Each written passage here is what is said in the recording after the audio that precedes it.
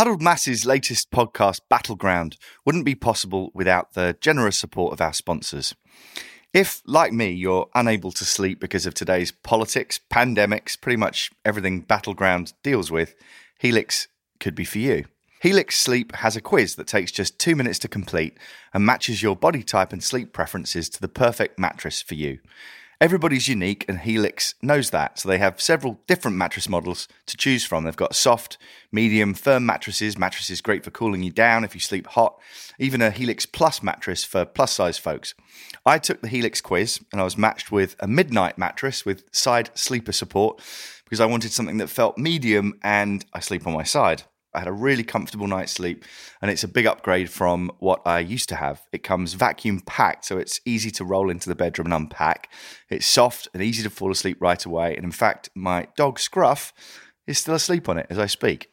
So if you're looking for a mattress, take the quiz, you order the mattress you're matched to, and it comes right to your door shipped for free. You don't even need to go to a mattress store again. Helix is great, but don't take my word for it.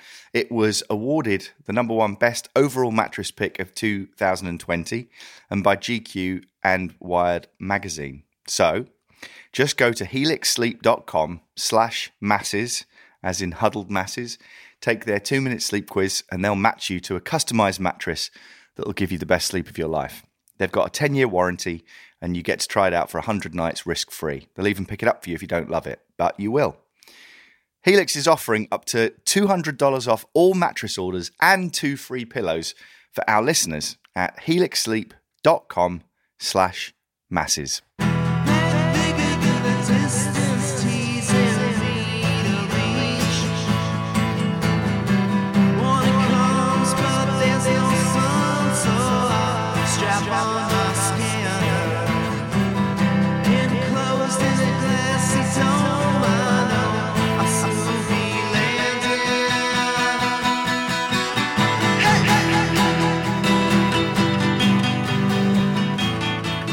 Hello, I'm Alex Hannaford, and welcome to Battleground. And I'm producer Pete. Alex, today's podcast is a little bit different, isn't it, in that it's something you feel very strongly about? I do, yeah. It's about guns in America. Guns. Gun ownership. The shooter. Shooting. Gunman. More shots fired. Before any American listeners think, oh great, another limey wading into the debate on guns, why do we care about his opinion? Well, number one, you're not really going to hear my opinion. But I've lived here for 16 years. I'm actually a US citizen as well. You know, I have skin in the game, as it were, because I have a kid in school. Been covering guns as a journalist for a long, long time. And one of those times you'll hear in the podcast, I actually went out and took my license to carry and had gun lessons and bought a gun. So I don't just have opinions on this from afar without having sort of really got in the weeds with it. I mean, that's your sort of personal connection with the issue. Why is there a connection to the election? So the connection to the election is that this is all part of the so-called culture wars. The right think the left want to take away their guns. The left, generally speaking, say we want to bring in legislation to make it safer to own and use a gun. But yeah, it's fascinating, and it becomes an election issue. When Obama became president, there was a run on guns. People wanted to sort of, stockpile guns. Trump has spoken about protecting Second Amendment rights. So I wanted to dive into the nuances of it all. And how are you doing that today? Who are you speaking to? So I'm speaking to a guy called Scott Lewis, who is a Second Amendment advocate based in Texas. You've known him a while, haven't you? I've known him a while. I wrote about a phenomenon called campus carry, which was the idea that in certain states in the US, legislatures were trying to enact legislation which would allow students to bring guns on campus legally.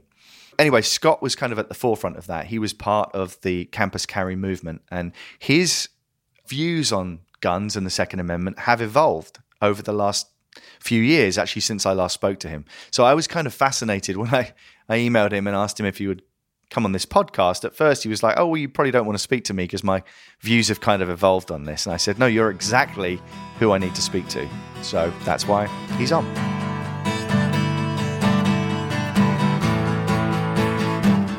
Hey, Scott, can you hear us? Yeah, I can. Give me 1 sec. I forgot my headphones. Okay. My wife and I just moved, and I can't find anything around here right now. Tonight, the sheriff here revealing the worsening toll, at least 59 now dead. Students evacuating with their hands up. Another community is in disbelief, shocked by devastating violence. This is the 18th school shooting already this year. It is just mid-February. I've always kind of felt like eventually it was going to happen here too. I wasn't surprised, I was just scared. This podcast is sort of being listened to by people outside of America as well. So my first question is this. According to the Gun Violence Archive, last year there were more mass shootings in the US than there were days in the year. For people listening to this outside of the States, they may be confused to hear that Democrats and Republicans pretty much unite behind the Second Amendment of the Constitution, which gives you guys the right to bear arms. The problem doesn't occur where the guns are allowed freely to be carried, to be used by people. I understand and respect the tradition of gun ownership. It goes back to the founding of our country. There are nuances on that, which we'll come to, but the basic tenet is universal. Around, I think it's something in the region of 36,000 Americans are killed by guns each year. That's about the same as those who die in car accidents. So answer this question for an outsider listening now. Why on earth do you want the right to bear arms? I think you have to kind of almost reverse engineer the question at this point, which is, at this point, how would you ever remove the right to bear arms? That's a big part of the question. You have to be realistic about what you're trying to accomplish here. There are at least as many guns as people in this country.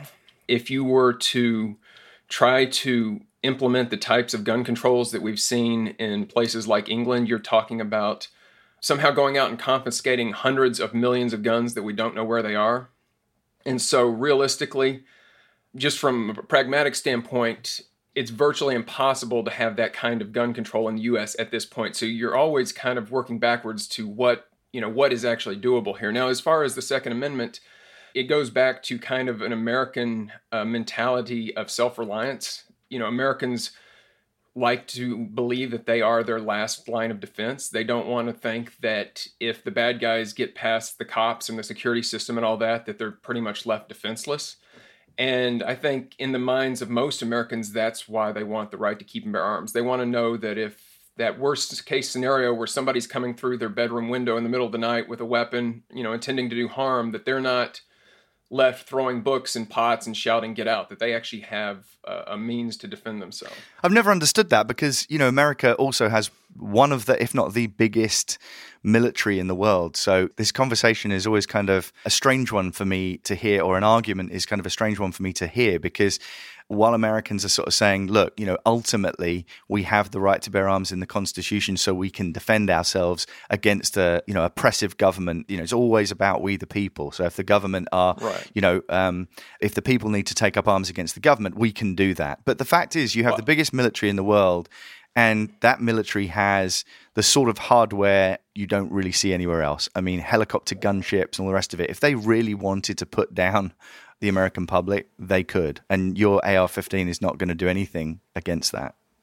Well, I think the argument for the Second Amendment as a deterrent to tyranny is often oversimplified by both sides. I mean, I certainly think the gun rights side has a tendency to take kind of this Hollywood Red Dawn mentality of, well, if the government ever gets too uppity, we're going to grab our rifles and head to the hills and, wage this insurgency. And it, obviously that's a very simplistic view on what it would take to fight off an oppressive government.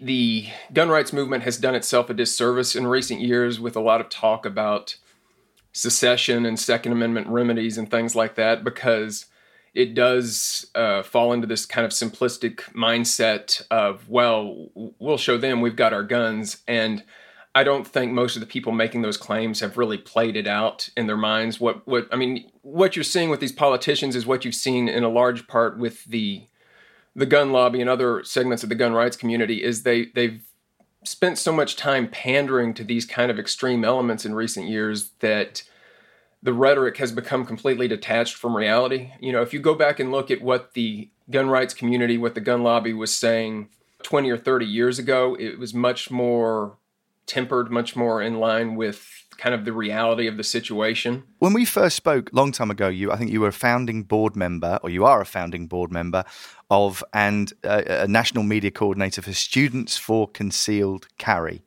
which was pushing for legislation to allow students to carry guns on campus. And when I asked you, this is interesting, when I asked you if you'd come on this podcast, you wrote back to me saying, if you're looking for the perspective of the average gun rights activist, I'm probably not the voice you want. These days, I'm pretty much an ex-activist, and what little involvement I do have with the cause is geared toward trying to get gun rights activists to back away from their culture war mentality and start viewing the issue as a policy discussion. What changed? The short version, what changed is the election of Barack Obama in 2010. That was when we really saw the rise of the Tea Party, and we started seeing a lot of the moderate Republicans kind of drummed out of the party. You started seeing longtime gun rights activists who were middle-of-the-road gun rights activists, really on both sides of the aisle. You saw both Democrats and Republicans who had been kind of moderates in the gun rights movement getting primaried. Or the Republicans were getting primaried and the Democrats were getting beat in the general election. And so what happened was these moderate voices who had long been kind of the benchmark for the gun rights community, they were gone, and suddenly it was a debate between the extremists. The NRA went on the offensive at CPAC, blaming the FBI for the massacre in Parkland and also the media.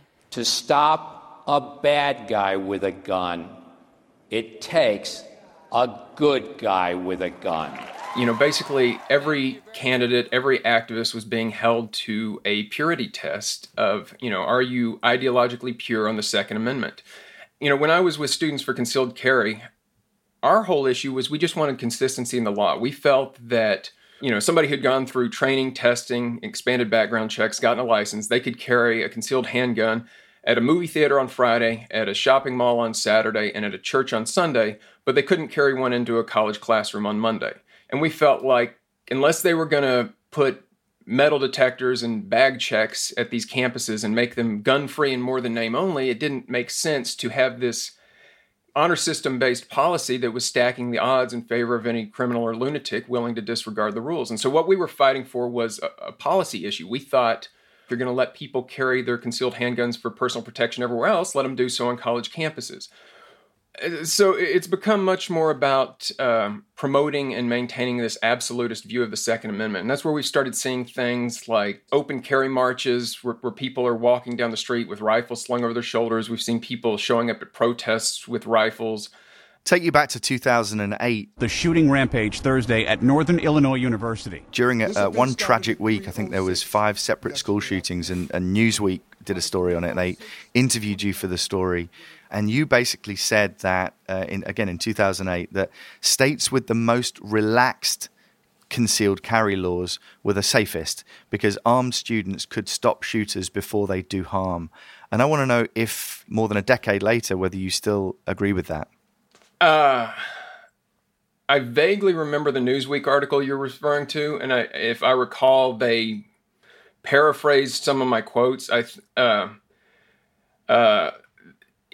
There's no correlation between a state's gun laws and its homicide rate, so I think it's hard to make the argument that a state with relaxed gun laws is safer or less safe. If you look at the chart, it just looks like a shotgun blast. There's data points all over the place. It's not accurate that... let me put it this way. If you look at there's been a lot of research on right to carry laws over the last 30 years. Most of it never gets mentioned. The two we always hear about are the two Johns, John Lott and John Donahue. John Lott has made a career out of claiming that more guns equals less crime. John Donahue has made it his mission to prove the opposite. The reality is that both of them are outliers. The vast majority of studies have concluded that there's no identifiable correlation between right to carry laws and crime rates or homicide rates. I don't think you can make the argument that concealed carry is making the population as a whole safer. I do think that if somebody is properly trained, it can benefit them personally in certain circumstances. Unfortunately, the situation we've seen over the last decade is that a lot of the training requirements are being relaxed or even removed for obtaining a concealed carry permit or now a carry permit. And so I do think that your average license holder is less likely to be able to defend themselves. If you take a good civilian self-defense course, a civilian shooting course, one of the first things you'll learn is don't try to act like a police officer. Don't try to interdict a situation that doesn't involve you. But if you're carrying a gun and you've never had any formal training, what's your first instinct? You hear gunshots, you've got a gun, you think, I'm going to go solve the problem. I wrote a story for GQ, British GQ magazine, a few years back, where I wanted to sort of get inside the head of an American gun owner, what you go through to become a license holder, all the rest of it. So I went and bought a gun, and I took my then concealed carry permit, and I also had some lessons as well, and went to the range. But the common refrain you still hear after school shootings particularly is that what will solve this problem is having a sensible gun owner who has their concealed permit or license to carry on their person, and they could thwart these mass shootings, whether it be in a school or wherever. This idea that, you're trained as a concealed carry permit holder or a license to carry, you got your license to carry, and that you wouldn't want to get involved in that situation, I just don't believe. I think that the people that I've met that are Second Amendment advocates that want their concealed carry permit or license to carry do see themselves as sort of this kind of hero complex, I think, with a lot of people. I've met a lot of them. And I just want to kind of go on from that. In that story for GQ, my instructor, when I was taking my permit, told me that if you had your license to carry and the police pulled you over for speeding and they found out after running your license plate that you were a gun license holder, the tension would just dissolve. So I started asking police officers on the beat in Austin, just randomly, vox pops, where you live, whether this was true. And the responses I got were, no, not at all, laughter.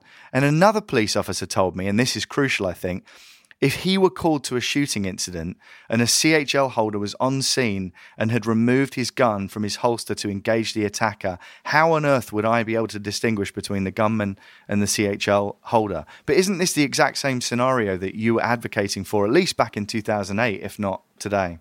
You're right that there are a lot of gun owners who have developed this mentality. Again, I think that's the type of thing that we could mitigate with better training. If they were getting more of their information from qualified instructors and less of their information from some Yahoo on YouTube, I think that mentality would start to fade away. Certainly among serious shooters, I'm talking about the people who have 50, 100, 200, 300 hours of formal training. You don't see nearly as much of that sheepdog mentality. I don't think that is what concealed carry was intended for. I don't think that's what the trainers are training towards, but I definitely agree with you that there are people who have that mentality. Now, you said you spoke to a lot of gun rights activists. Well, the people who get most active in the movement are usually not the moderates. You know what I mean? As I've said before, nobody stands outside a state house or a courthouse with a sign that says reasonable compromise.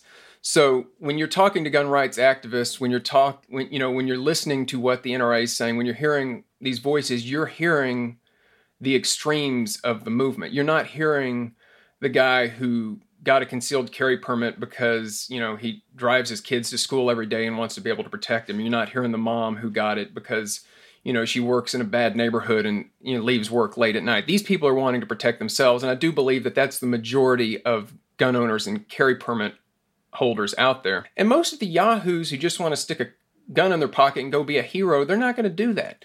You weed out a lot of people when you put these requirements in place. And the problem is the Texas license to carry course was 10 hours when I took it.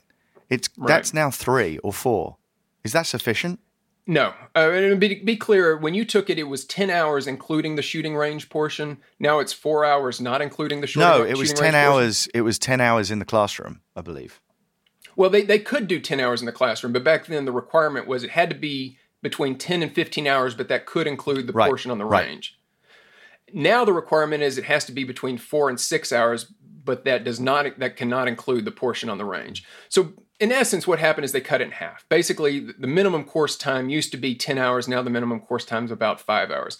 No, I don't think it's adequate. There's been a big push by the gun rights activists, by the gun lobby, to do away with all licensing requirements. They call it constitutional carry. The idea is, again, it kind of goes back to this absolutist view of the Second Amendment, which is that, they believe the Second Amendment doesn't really allow any restrictions on the right to keep and bear arms, so there shouldn't be a licensing requirement to carry a gun. And so a lot of these states that have lowered their licensing requirements have done that as kind of a compromise with the constitutional carry activists. They said, okay, well, look, we're not going to go to no requirement, but we'll make it an easy 4-hour course. And you took the 10-hour course. I took the 10-hour course. I felt when I took it, and I took it a few times, that it was a pretty good course. It wasn't teaching you everything you need to know to be a tactical gun owner. You weren't learning to clear houses or lead SWAT raids or anything like that. But you came away, I felt, with a very healthy respect for the awesome responsibility of carrying a lethal weapon in public. You came away understanding the basic safety rules. You came away with the fundamentals you needed to own and carry a gun. I have a hard time believing that they're fitting all of that into 4 hours now. You've described what you call, in your words, the scary reality that no country has ever overcome the circumstances America now faces. In other words, no country's gone from having a lot of guns and a lot of gun violence, obviously, which we've talked about, to having relatively little gun violence. But you say that doesn't mean it can't be done. What's your solution?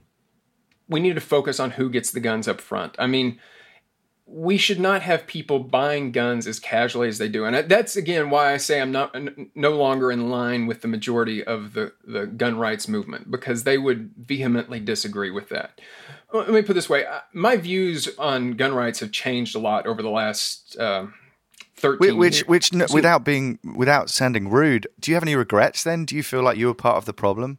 Yes and no. I would say I regret that I was not more vocal early on about kind of tamping down some of the rhetoric that tends to follow the gun rights movement. I mean, as I got more involved, I definitely got more deliberate about making sure that the people who were working with me were not using the same simplistic talking points and kind of misapplied statistics and things like that tend to dilute the arguments, I guess we could say, that tend to make it easy for gun rights advocates to avoid the real discussion.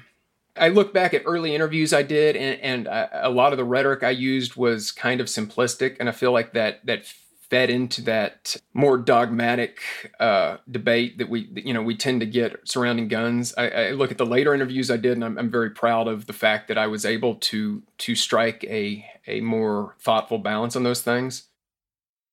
A quick word from one of our sponsors.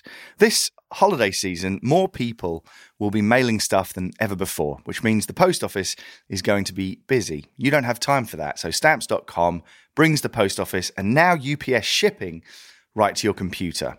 With Stamps.com, anything you can do at the post office, you can do with just a few clicks. Plus, Stamps.com saves you money with deep discounts that you can't even get at the post office.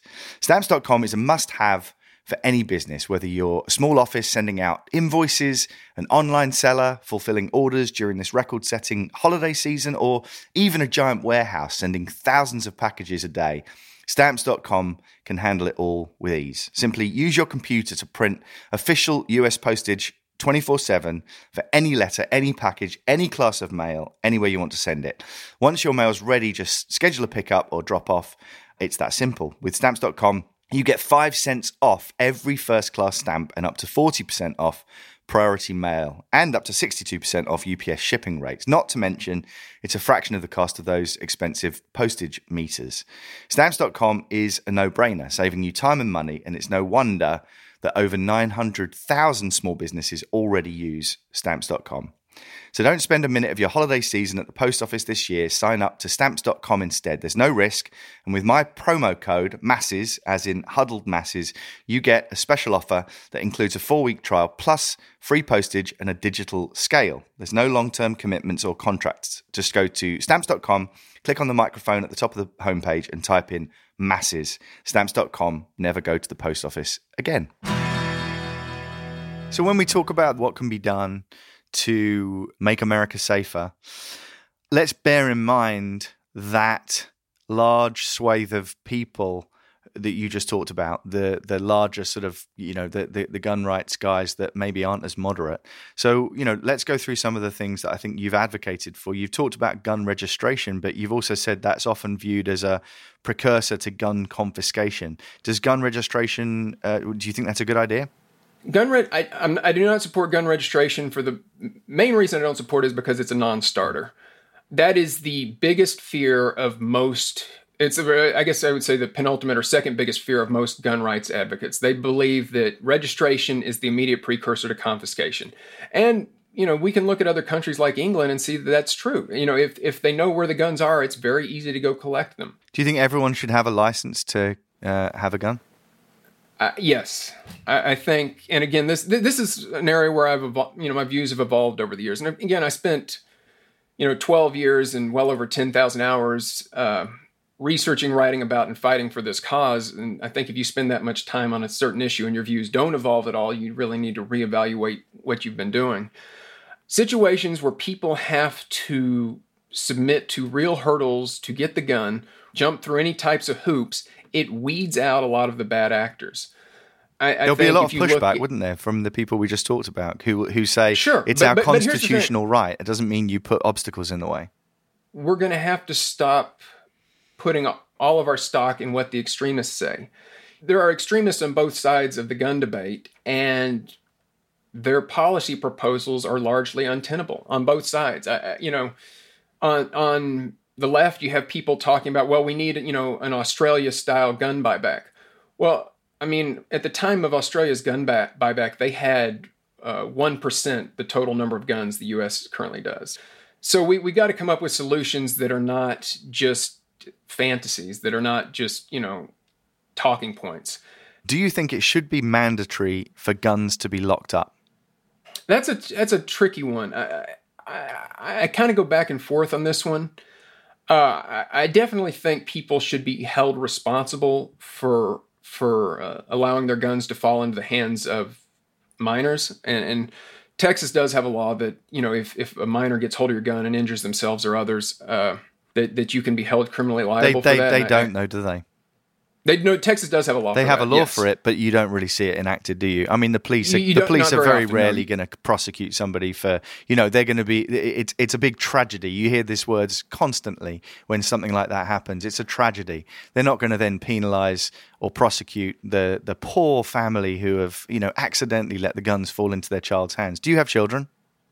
I do not. So do you? I do, and that's the one thing that I think really, really could change a lot of gun injuries and accidents and deaths. That we hear about the deaths, but we very rarely hear about gun injuries because they don't make the news. They can't make the news because you can't use names of minors in a newspaper article anyway. So what's it going to be? A child aged 3 was injured when she got hold of her father's gun in Austin yesterday. It's that is really rarely going to make the news, but it happens more often than you'd think. So I just cannot fathom why anybody who, like you, is coming across with, telling me about some really sort of sensible solutions and has said they've moved on an issue over the last decade, and that thinks that the sort of moderate voice has been lost in the gun debate, cannot say that locking guns up is a good idea. The question is one of enforceability and how we define locking guns up. The Supreme Court has ruled that you can't require somebody to leave their guns inaccessible for self-defense. The Second Amendment won't allow laws that require a gun to be locked up in a fashion that it's inaccessible. Now, there are gun safes that are accessible for self-defense, and I'm a big proponent of those. And I strongly recommend fingerprint access. Yeah, I personally don't like the fingerprint scanners. I prefer ones that simply have a very easily accessible mechanical keypad on top. Anybody who's used the fingerprint scanner on your phone or your iPad knows that if you're sweaty or something like that, a lot of times they're not very effective. And obviously, if you're under duress, I don't want to be counting on the fingerprint reader to be able to read through the sweat on my fingers. I'd much rather have a mechanical lock. But there are some very quick access gun locks. As far as the degree to which I think we need to have laws requiring people to lock up their guns, that's a very touchy issue I think for a few reasons. One, as I said, there are some constitutional issues. You can't require them to lock them up in a way where they're not accessible. Two is it's very hard to enforce that unless there has already been an incident. I mean, they enforce it in the UK. I mean, my dad has a shotgun for shooting clays, what you guys call skeet shooting, and the local police officer, just from the local police station, comes over, checks that the gun safe is bolted to the wall, that the keys are kept in a different location, signs a bit of paperwork, and background check. It's easy. It's easy if you want the government knowing who has the guns, which again comes into this question of, as soon as you start creating any type of registration system, it's not just going to be the extremists who are against it. You're going to start scaring a lot of the moderates, because a lot of people have, and again, I'm very wary of any type of registration system. I don't like the idea that confiscation could be as easily as looking up a list and going to get them. You know, if the government's going to confiscate guns, I want them to know that they're going to have to work for it. That this is going to have to be something that they take seriously enough. So I mean, it has to be a law then that says you have to lock guns up, and then yes, it would be after the event. But what you're saying is you don't like the idea of a police officer coming in checking that you have a gun safe, but you're not that averse to the idea of it becoming a law that says you have to lock guns up. I mean, it's like a lot of laws. There must be plenty of examples where, you know, a police officer doesn't come and check that you have that in place beforehand. But if you haven't got it in place and something happens, you're going to be in a lot of trouble. Well, but again, we're getting back to kind of the law that's already in place, which says that if somebody gets hold of the gun and or in this case, it's a minor gets hold of the gun and causes a problem, then yeah, but that's minors. I mean, I interviewed a number of mass shooters for a separate story I did, and I asked them a number of questions. One of which was, how easy was it to access the gun, and do you think that access to the gun or lack thereof could have stopped you doing what you did? And a number of them, surprising number of them, said, you know, I went down this very, very quick kind of breakdown where I just knew that day I was seeing red, I was going to go and commit this crime. And if I hadn't gone into my uncle's back room where I knew his rifle was propped up against the wall, I wouldn't have done it. Another one, and that's the same thing we see with suicides. I mean, one of the things people don't talk about a lot is that gun ownership is a risk factor for suicide. In fact, almost 2/3 of U.S. gun deaths are suicides. Right. You know, you cited that statistic earlier. There's about 30,000 U.S. gun deaths each year. Well, almost 20,000 of those are suicides. Firearms are the leading cause of suicide. 87% of the firearm deaths are suicides. Investigators say 58-year-old Ralph Kilata took his own life at the Oak Ridge gun range yesterday. There have been a rash of these types of suicides across the country. Rented a gun and took his own life. One of the things they found is that if people don't have immediate access to the gun, most of the time they don't kill themselves. Of course, yeah. It's a pretty fail-safe way to kill yourself if you have access to a gun. Right, but even if they just have to work to get the gun, most of the time, kind of like you said about the mass shooters, you have to be in this certain mindset at the certain moment and have access to the gun. And so I'm dubious that laws requiring people to lock up their guns would be particularly effective. But I agree, one of the biggest things we could do to prevent mass shootings and to prevent suicides in this country is to make guns less accessible. Let's talk about the election. So Joe Biden has, I think, just to give sort of some context, in 1993, he shepherded through Congress the Brady Handgun Violence Prevention Act, which established the background check system. I wonder what you think of his plans to end gun violence. I mean, he's on his platform, he's saying he'll respect the Second Amendment, but among other things, he's pledged to ban what he calls assault weapons and high-capacity magazines. He wants to regulate possession of existing assault weapons under the National Firearms Act. He wants to launch a buyback scheme, which you've already said you don't agree with, for assault weapons, restrict the number of weapons someone can buy to 1 per month, and close the gun show loophole, among other things. Trump has said Biden is against God and against guns. He's against God, he's against guns. Would you feel unsafe if Biden gets elected? Do you agree with his policies? So I'll preface this by saying I fully intend to vote for Joe Biden.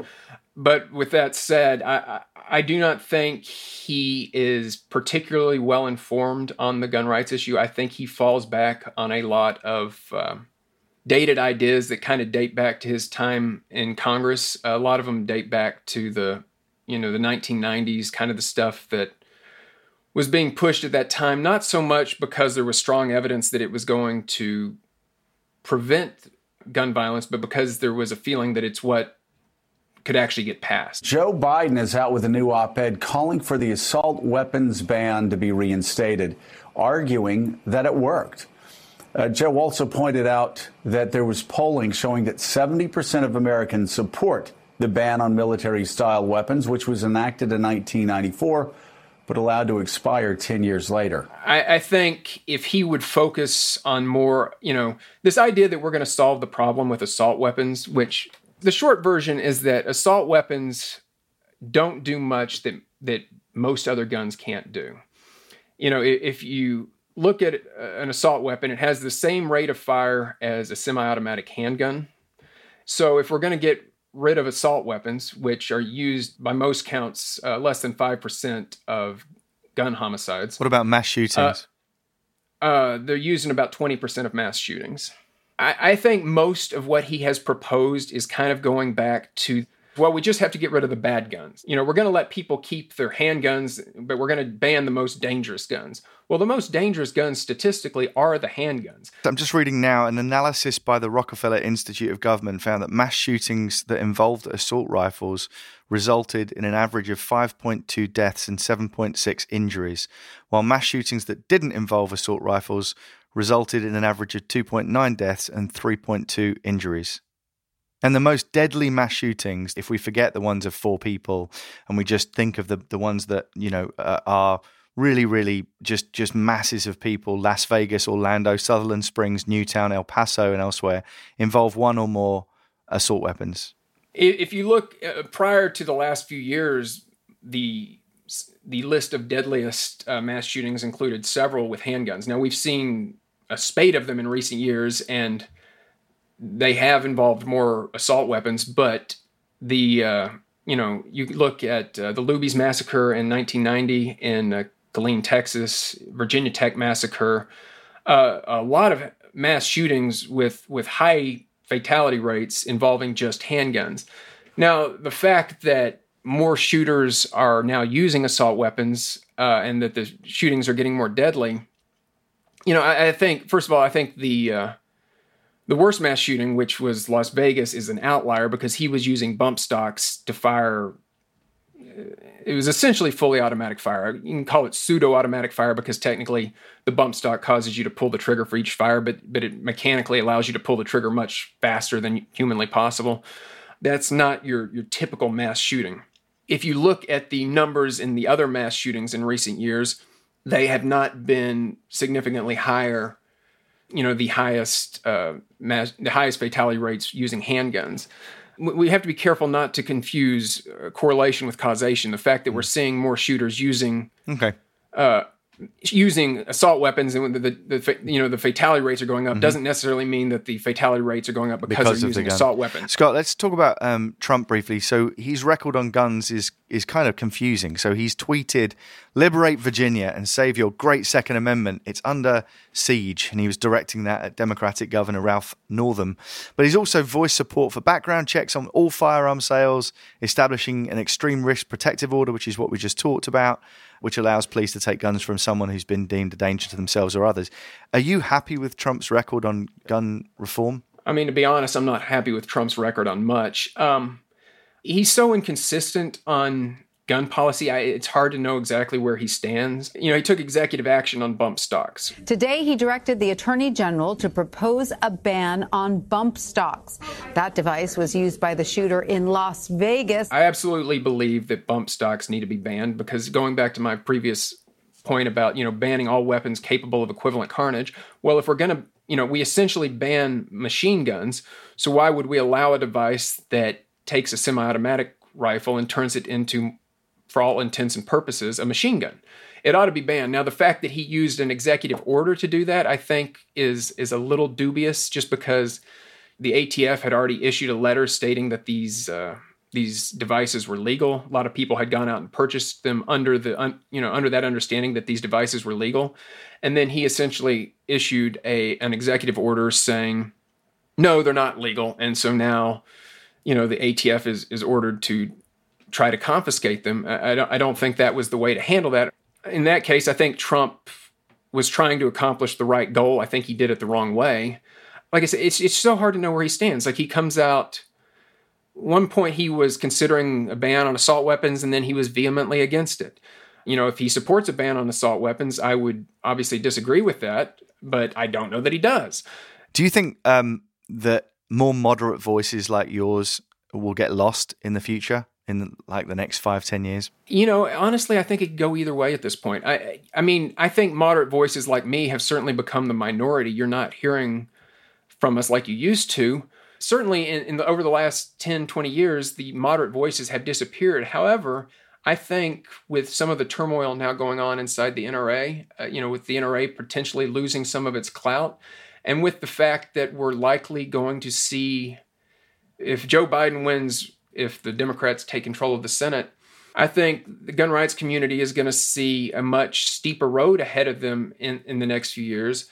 And I think it's going to be necessary to have moderate voices come to the table, because the extremists, the people who are taking an absolutist view of the Second Amendment and, carrying their rifles through the produce aisle of the grocery store, nobody's going to listen to them. And so I'm hopeful that maybe what we'll see in the next few years is more of a discussion between the moderates. Now, if that doesn't happen, I do feel like, to a large extent, the gun rights community has nobody but themselves to blame. I mean, it's going to backfire on us. And the only thing I can hope is that from the ashes arises this phoenix of moderate gun rights activists like me who can say, look, there's a lot of issues we need to address, but let's make sure we're focusing on the ones that will actually, make a difference down the road. Scott, that was really, really fascinating stuff. Thank you so much for chatting to me. Well, thank you. I appreciate you having me.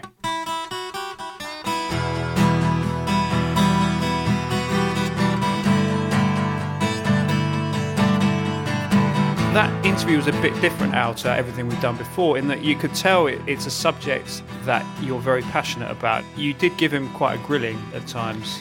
Yeah, I suppose I've done a lot of stories on guns, and one of the criticisms that I think the media gets, or certain sections of the media get from Second Amendment advocates, is that they get some of their facts and some of their terminology wrong, so it sounds like they haven't sort of done their research. And I made a concerted effort a while back to kind of, when I did my gun license, to kind of learn everything I could, so that when I did stories on guns, I knew what I was talking about and couldn't be accused of that. So I know a lot about the subject, and I was sort of really, really excited to talk to Scott, particularly because, let's face it, this was a guy who a number of years back was instrumental in bringing about massively controversial legislation, this campus carry bill, which was really, really divisive. And here I am talking to him a number of years later and find myself sort of agreeing with a lot of what he said. So he's definitely tamed his rhetoric. I think his position is much more measured and sensible. And that was pretty interesting. So in terms of divisions within American society, from speaking to Scott, are you quite hopeful that there's a sort of middle ground to be found? Trump definitely uses, he mentions the Second Amendment in his campaign speeches and stuff in these rallies, because he knows that it fires up a section of the base that are very, very passionate about that. What I think is interesting is that voices like Scott's which is a sort of moderate voice now, really could change minds. I think, the big question is, how can voices like Scott's be amplified? Because here's a guy who no one can accuse of being, left-wing when it comes to guns or whatever. I mean, Scott was responsible for the campus carry bill coming into effect. He's a big Second Amendment guy. If his voice can be amplified, maybe he can make other Second Amendment enthusiasts realize that there is a sort of compromise here. And I suppose in terms of sort of themes that came up in that interview that we've heard in the previous episodes of Battleground, he sort of mentioned YouTube and people being influenced by sort of lunatics on YouTube, and also kind of extremists pulling the discourse away from the middle ground. It's kind of interesting that these things are coming up again and again. Yeah, and that's going to be like a perennial question. Like, how do we tackle misinformation and dangerous information on social media, where YouTube and Twitter and Facebook can address it. But ultimately, if they do and people don't like their kind of free speech being thwarted, then ultimately what's going to happen is there are going to be other platforms that emerge to fill the void, like Parler, which is sort of emerged as this kind of right-wing alternative to Twitter where anything goes. So for people who've been kicked off of Twitter, they go straight on there. So, I don't have the answers to that, and there's always going to be... Why not? Because I'm not running for president, Pete. In fact, I can't because I'm British. You are white and male, though, and Protestant, so you're nearly there. Well, that's the problem, isn't it? It is. All right, Al, I think that's enough for now. Give me some credits. The credits, Pete, are... Battleground is presented by me, Alex Hannaford, our producer and sound engineer. As always is Peter Sale. Our theme music is 3 Girls Sitting Across the Bar by Hidden Twin. Special thanks again to Scott Lewis for chatting to me today. Battleground is a DMT media production for Audio Boom.